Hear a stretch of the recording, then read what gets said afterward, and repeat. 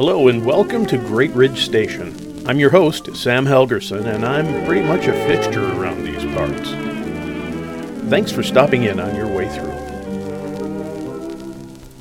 Season 3, Episode 1. Welcome back to Great Ridge Station, and with this, we begin Season 3. I owe you an apology. I managed to catch a cold over Christmas, actually on Christmas Day. The coughing, the hacking, the general obnoxiousness lasted until fairly recently. There may be some additional obnoxiousness, but I can't blame the cold for that. I missed the Season 3 launch date by a week, and I've had a couple of my regular listeners ask me about it. So here it is. Thanks for your patience. With all the glorious fanfare that you've come to expect, this is the first episode of Season 3.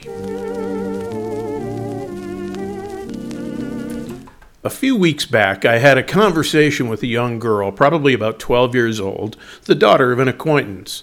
And as you can probably guess, I did not ask what she wanted to do when she grew up. I find that to be a terribly unfair question. Instead, I asked her, "What are the things that you care most about?" I figured I might learn something from her, and she started telling me how she was researching possible careers. Not exactly the response I expected, but hey, she ran with it. She told me that she had been looking at a particular career. Now, out of respect for her privacy and her plans, I won't share what she had selected. That will be her story to tell. But when I pressed a little bit more, she said that she had chosen that career path because it is the highest paid job in the world right now. Yeah, I said, but do you love it? No, but it pays the best. I said, don't you think it might be better to do something you love? Nobody wants to go to a job they hate. And she gave me a look that said something like, I already thought of that. She explained that her plan was to make millions of dollars, and once she was rich, she could focus more on doing what she loved. Now, this young woman is a spitfire. She has a lot of potential, and if she channels it correctly and in the right direction, hang on. You know, when I was that age, I had similar dreams. I saw myself driving around in a Rolls-Royce convertible, living in an unlikely ranch near an unlikely town, kind of my own gated community. Apparently, I was an introvert then, too. But you know, our conversation got me thinking, and you know how dangerous that can be. What real-life advice might I give to someone who is thinking about a lucrative career? So, I have some tips. Tip 1, don't look for a job. Now, this is a tough one because in order to have a meaningful life, we think we need a job. Now, don't hear what I'm not saying. There's nothing wrong with jobs. A lot of people have them. In fact, I have one. I have a job that I love. But the truth is, if you're just starting out in the working world, most of your jobs that you'll do over the course of your life haven't even been invented yet. You can't say my career will be such and such because you don't know that. Now, when I talk about my work, I'm often surprised how I got here. God's plan, not mine. I never saw myself teaching, writing curriculum, overseeing academic programs. And when I started my working career, the field of adult and post-secondary education really did not exist. Seriously, the idea of serving the educational needs of adults really didn't get its start until the mid-1990s. And for graduate education, it was a couple of years later. That's instructive. The job you will have tomorrow does not exist today. Jeff Bezos started Amazon because he saw an opportunity. He'd done the analytical work for his employer at that time and identified the fact that an online bookseller might be something that was untapped. Well, his employer declined to make the move, so Bezos quit his job and started Amazon. Now think about this. How irrational is it to sell hard copy books over the internet? It makes no sense. But he looked beyond the irrationality and invested himself in it. Jeff and his wife, Mackenzie, poured their finances, their efforts, and their passion into getting Amazon off the ground. And between the two of them, they created something big. When IBM was looking for a new operating system for their personal computers, they faced a challenge. CP/M was the dominant market player, and they were unconvinced that CP/M would be able to meet their needs. A young guy named Bill Gates offered to build an operating system. It was originally called PC-DOS and later MS-DOS. That was the starting point for Microsoft, the firm that Gates founded. I read once that everyone who started working for Bill Gates in the first 10 years of Microsoft wound up being millionaires many times over. Here's the point. The best opportunities for the future don't exist yet. You may be the entrepreneur who starts those things, you may be the one who joins and helps build that new thing, but either way, you're going to have to do your research and keep your eyes open. Tip 2, build both skills and character. For this new world of tomorrow, you will need deep skills. I refer to them as technical skills, but I mean technical in the French sense of the word. You have to have expertise in how to do things. Technique grows with experience, learning what works, learning what does not, refining your technique based on that. It's been said that practice makes perfect, but the truth is only perfect practice makes perfect. Improving abilities in whatever area requires you to learn from others. But beyond simple skills, you need to make the effort to not be a jerk. People don't share ideas or invest their trust in self-serving idiots. Your skills will only get you so far. I shared this once, but back in my pre-academic days, I kept a running list of consultants and contractors that I would not work with. There were a couple of people who were simply incompetent. Lack of skills put them on the list.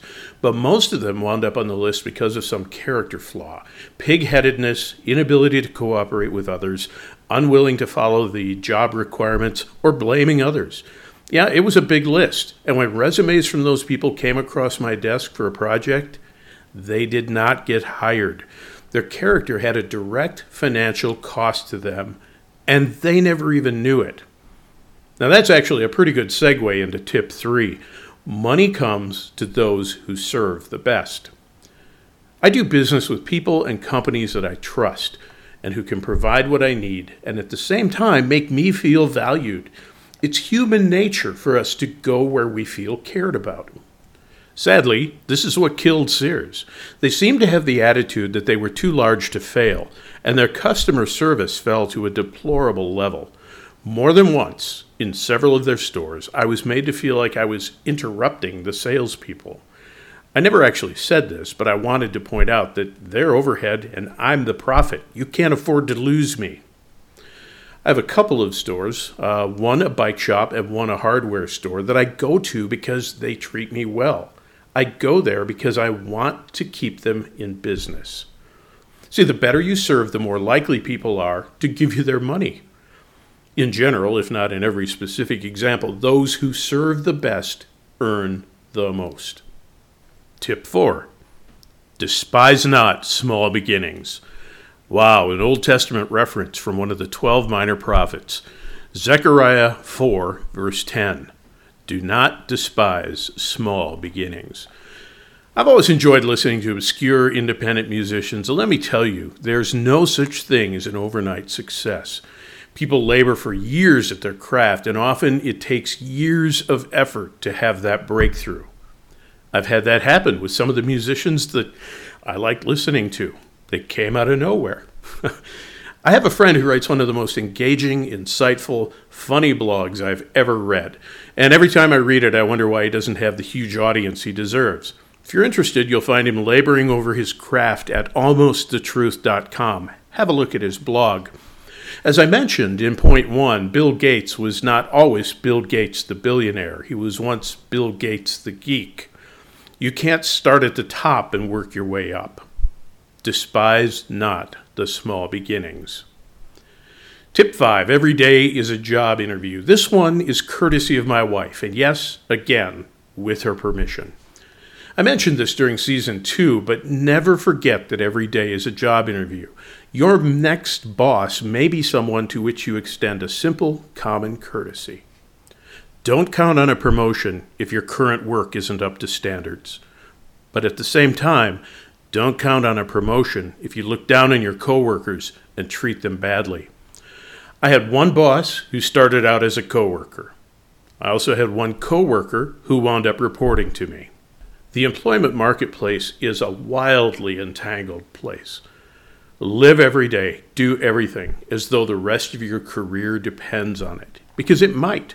A few weeks back, I was reading some horror stories from hiring managers, and one recounted how someone had cut him off on the road, flipped him the proverbial bird. Well, he stayed behind the fellow, and he pulled into his company parking lot right ahead of this manager. In the rush to get to an open parking place, this fellow cut off the manager again, and again offered the single-finger wave and laughed. Now imagine the surprise of that fellow when he walked into his job interview only to find that the person he had, introduced himself to earlier was exactly the person who would not be hiring him for the job he wanted. That's an extreme example, but it's one that did me good to hear. Remember, every day is a job interview. So here then are my 5 tips again. Tip 1, don't look for a job. Tip 2, build both skills and character. Tip 3, money comes to those who serve the best. Tip 4, despise not small beginnings. And tip 5, every day is a job interview. Crud. It's starting already. Expect part 2 of this episode next time at the station. I want to give you some practical tools for tips 1 and 2. Things that don't just happen by accident. Thanks for joining us at Great Ridge Station. All content is developed by Dr. Sam Helgerson with appropriate citations of outside sources. Our sound engineer is Brick Martin. All background and bumper media is in the public domain and retrieved from archive.org. The opening music is from Guy Lombardo, Down by the River. The closing music is from Annunzio Montavani, Skyscraper Fantasy. I'm already looking forward to your next visit to Great Ridge Station.